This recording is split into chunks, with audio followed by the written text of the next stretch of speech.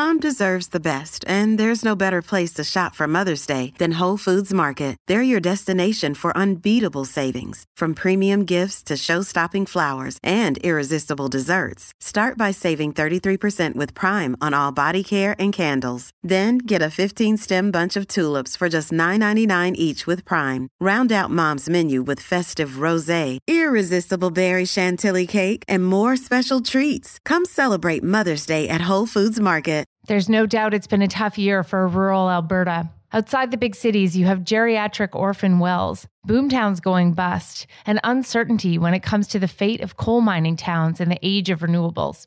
Starting this weekend, the FP will be visiting Alberta's forgotten communities to see how the rural towns in the province are struggling with and adapting to changes in the broader economy. You can check out the series at financialpost.com.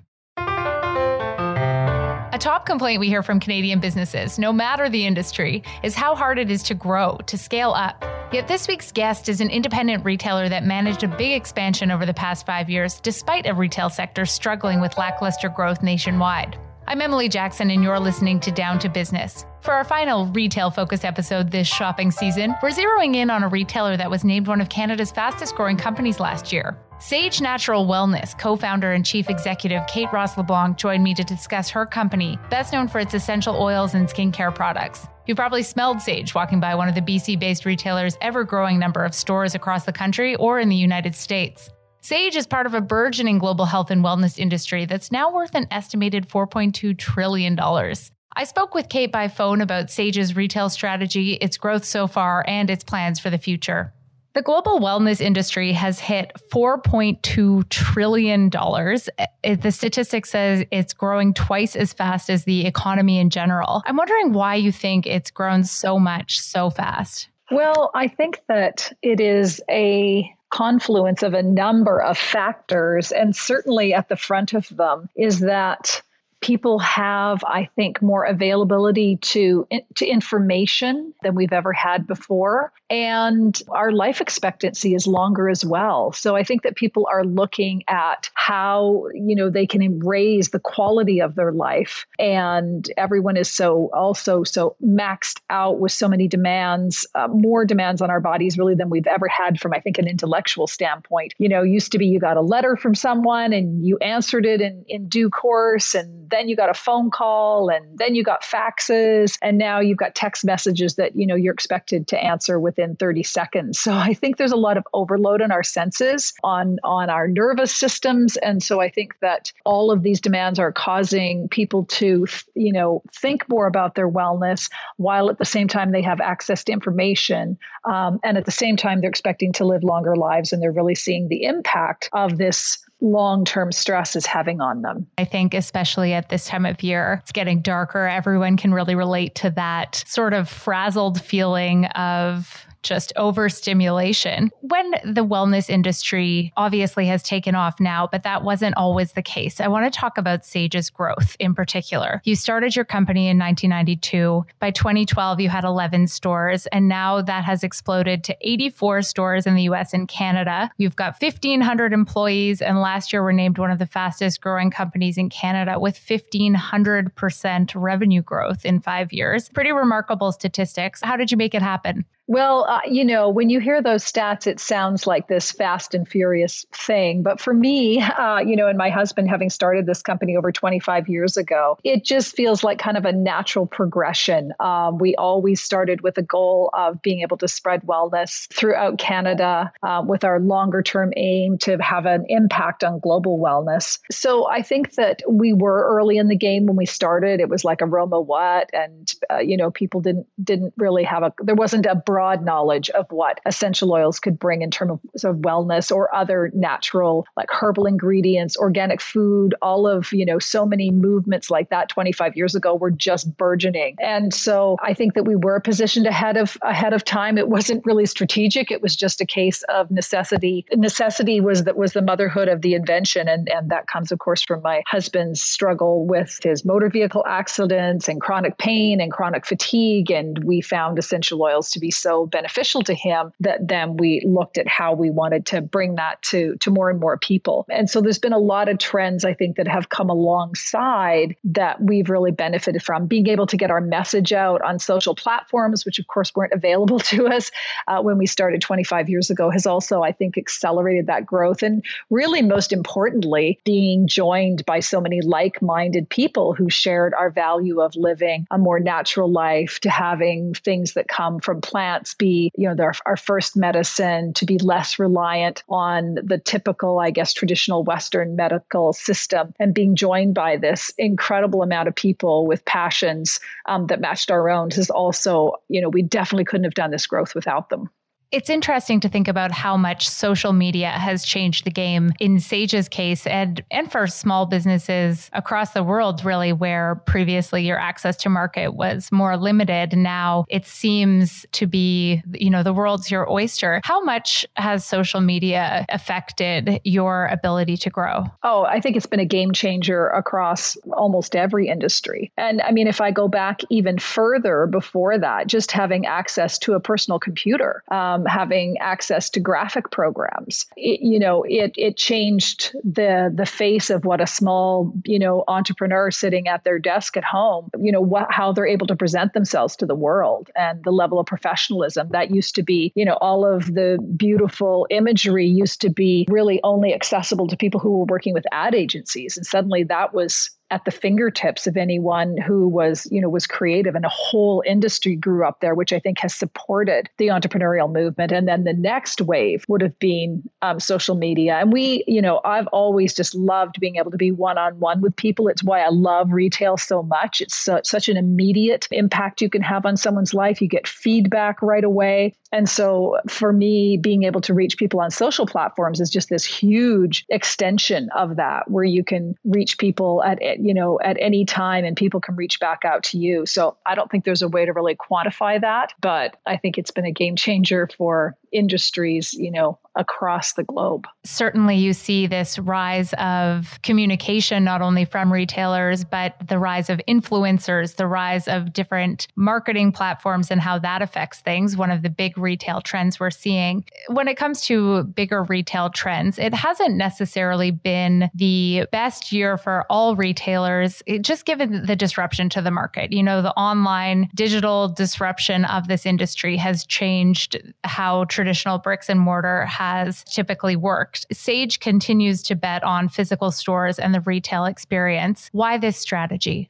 Well, it's certainly not exclusive retail. I mean, we very much welcome people to our online shopping channel, and that's something that we're investing in and looking at more and more ways of how do we bring the experience that we create in stores, how do we bring this to life on our website. So we see these things as going hand in hand, just like if I have a relationship, if you're my friend, we might talk on the phone sometimes, you might text me sometimes we get together in person and we have lunch, or we might go on a trip together. We have all these different ways that we interact. And I think of it exactly the same for our community members. We just want to be open, as a friend, to be able to interact with people in the way that works for them. And so because our product is so experiential, and because I really do believe that retail creates this opportunity for people to be seen, to be heard, to be touched, to have their lives witnessed, I think that is an important factor in our social mix. And I think that it's very much augmented by all of the other ways, all of the other touch points, and all of the other connection channels that we have available to us, which is it's just so incredible. It has an opportunity for us to create such a connected world. So I think retail is important for us because of, being able to get product on people, being able to create that sensory experience. But it's by no means our exclusive strategy. Mm-hmm. It's that balance, right? It's introducing people to something in real life versus getting them to buy it online. We can't talk about online shopping without talking about mega online retailers like Amazon, which has started to sell a lot of health and wellness products as well. These might be cheaper, these might be non-branded, but they are, they're hawking some of the similar goods, or at least in similar categories. space. How do you compete and how do you get your brand to rise to the top when people might be Googling something and directed to one of these massive online players with an edge on the distribution side?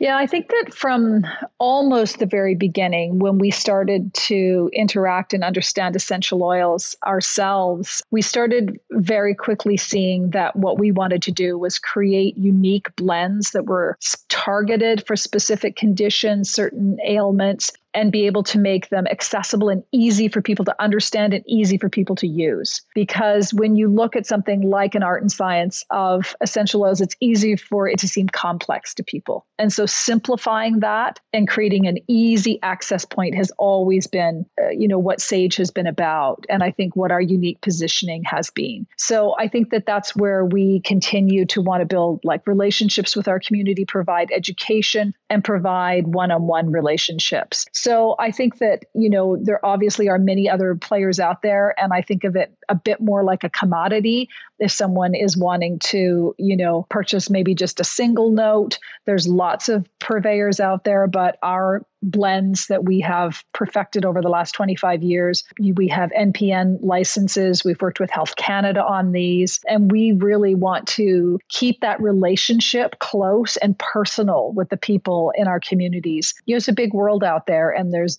room for a lot of different companies to meet different needs. And we're definitely targeted on building our community of people that care very much about natural wellness, that care about the quality of the products they're putting on their bodies, sharing with their family, the efficacy. And it's very important to us that we're not only able to educate about them and their uses, but also we're able to provide the service and to stand behind these products. So those are things that we can do when we have that one-on-one relationship with our community members. Standing behind the products and having that education is something that you speak about a lot when it comes to Sage's products. Now, when it comes to essential oils, there has also been this growing sort of backlash to the wellness industry in general. This is largely driven by Goop, Gwyneth Paltrow's company, that has been selling certain products with some false health claims, and they've gotten slapped on the wrist for that. Critics have said that the evidence for the scientific evidence, at least for essential oils, can be fairly thin, including a couple critics that are very well known from Canada, one Timothy Caulfield from U of A and one Canadian doctor, Jen Gunter. I'm wondering what you think of this sort of criticism to the wellness industry in general, and then when it comes to the defense of your products specifically. Yeah, I think that whenever things grow quickly, they catch a lot of attention and certain conversations get started. And so I think that that's part of what we're seeing here. And because we have worked with these formulations for so long and we've seen firsthand the feedback, the efficacy, we feel really confident in what it is that we're presenting. And I think that there's also been a big surgence of essential oil products being marketed by MLM companies. This is the multi-level marketing products. Yes, exactly. Which in those cases, you have a lot of individuals who are going out and speaking about the products. And there's a lot of enthusiasm that comes out there, and they may have different levels. And so I think that also gets a lot of conversation started, and it can be difficult to monitor what's being said there, to be able to know for sure if what the product manufacturer, what they intended when they made this product is what's actually getting communicated to the end consumer. So I think that the rise of it is getting a lot of attention. I think that, again, having these widespread networks where you don't always know what people, are saying or what claims they're putting behind it, you can maybe get a little bit of overzealousness. And I think these are all the reasons why it's so important for us, again, to be able to maintain that one-on-one relationship with people that are using our products, and to be able to make them part of our community so that they can have access to information, we can stand behind the products, and we can really guide them towards what's going to support their wellness in the best way possible. What would you say to the skeptics? I would say try the product. We all need to be guided to, there's so many different healing modalities out there. And there's such a wide variety, of each of us are unique little secrets, waiting to be discovered. And the best person to discover the path to your wellness is yourself. And so there's no one path. I'm certainly a big believer in freedom of choice. And so, we put our products out there and we want to be able to meet the needs of those people that it resonates with. We want to be able to get the product in as many people as possible so people can choose. But by all means, I think that as I say, there's some people find their main path to wellness through food, other people through, maybe through movement, or they're really involved in fitness. And I like to harmonize as many of those as possible and help people to kind of find that right combination for themselves. But I really don't believe there's a one size fits all really in anything in life. We're such unique individuals. Mm-hmm. I think it's interesting too. I mean, as we spoke about at the beginning of this conversation, this is obviously something that a lot of people are paying attention to and really wanting to invest in, and almost that preventative side of trying to maintain your health. Yes, I think that more and more, maybe we're looking at our grandparents or people that have gone before us and thinking, that I want to invest more in my wellness now so that I have more quality of life, so I can be here, for my family in a more vital way. And it's really fabulous how much we're sharing ideas and being able to bring modalities from all around the world and having so much more accessibility to that. I think it's such an exciting time to be alive. Now, speaking of investing in things, obviously this company has seen astronomical growth in the past 5 years. Like the curve would look like a hockey stick, I'd guess. Mm-hmm. When it comes to your plans for the future, what are Sage's expansion plans in the US or internationally? Yeah, we have began our expansion outside of Canada throughout 2017. And we now actually just opened our 20th location in the US, in Seattle, just opened it a couple of weeks ago. And so as our plan, when we started our growth in Canada, I have an expression which is stick to your knitting. And I think I know it's important for us that we, get strong. Our goal was to become strong in Canada before we started to think about international expansion. And our goal was 50 strong stores in Canada before we moved forward. And so once we did that and have now moved into the US, that's our goal there as well. It's a very big market, and there's a lot of ways that we can communicate, but there's a lot of people to communicate to as well. And so that's our goal right now, is to continue our growth. We'll continue opening new doors next year in the US, continue to increase the effectiveness of our online channels, of our web business, and how we interact with people there. And we have some milestones there for ourselves to achieve in the US market before we will then continue on to look at other international markets. But of course, our North Star is global wellness, so we have big ambitions.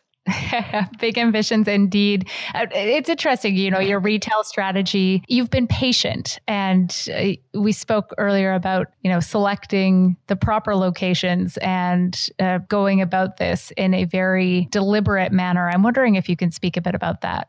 Yeah, we've been very deliberate in not only what centers or locations we go into, but the actual locations. And like anything that you really want in life, one needs to have a dose of, I think, the combination of patience and focus. So being really clear what you want, but not necessarily being attached to the timing of when that shows up. Because when we get attached to the timing, I think we often compromise. And, we end up getting that location on that street. But, once the doors are open, you're like, oh, I really wish I was 2 blocks down. And so that's been, and it's, very hard to change that once the door is open. So I'm a big proponent of, whether it's hiring the right person, whether it's getting the right piece of real estate, whatever that is, I really believe in waiting till you can get the quality of what you're actually going after. Because once you've got that, then it's the die is sort of cast and it's hard to change it. So patience has definitely been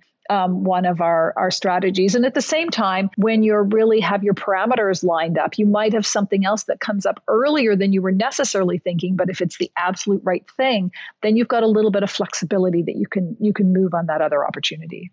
Right. So it's about knowing what you want and knowing what the plan is, it sounds like. Yeah. So that you know it when it comes along. Exactly. So at the rate you're growing, the North Star is global wellness. I've got to wonder about investments in your company in the future. Would you ever consider going public? Is that in the cards for Sage, or is this something you have thought about? My goal throughout this growth has been to build a sustainable, successful company that's responsible to, the people that work with us, to folks that invest with us. And if you do things in a way that garners you that success, you're going to have a lot of choices. That's one of the things I've always, gone after. When you start, you're a small business and you wonder if how you're going to get to next month, you don't really feel like you've got a lot of choices. And so my goal has always been, keep to your North Star, keep true to your values, to your culture, to what you're about, and you will get yourself to a place where you've got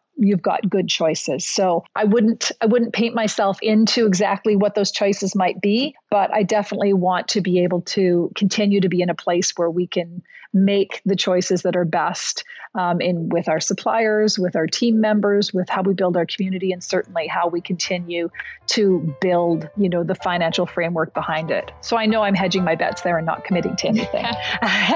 Hey, you don't have to commit to anything, but as you said, the options are open, especially when, the growth has been quite remarkable for your company, hitting this wellness trend before it was a trend. Kate, I really appreciate your time today. Thank you so much for joining us. Thank you for having me.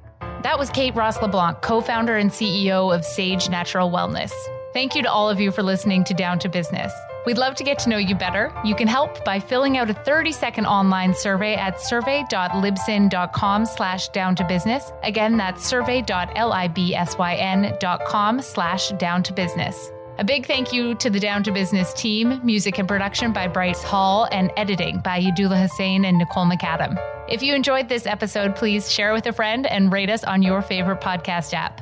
I'm Emily Jackson, and until next week, you can get all your business news at financialpost.com.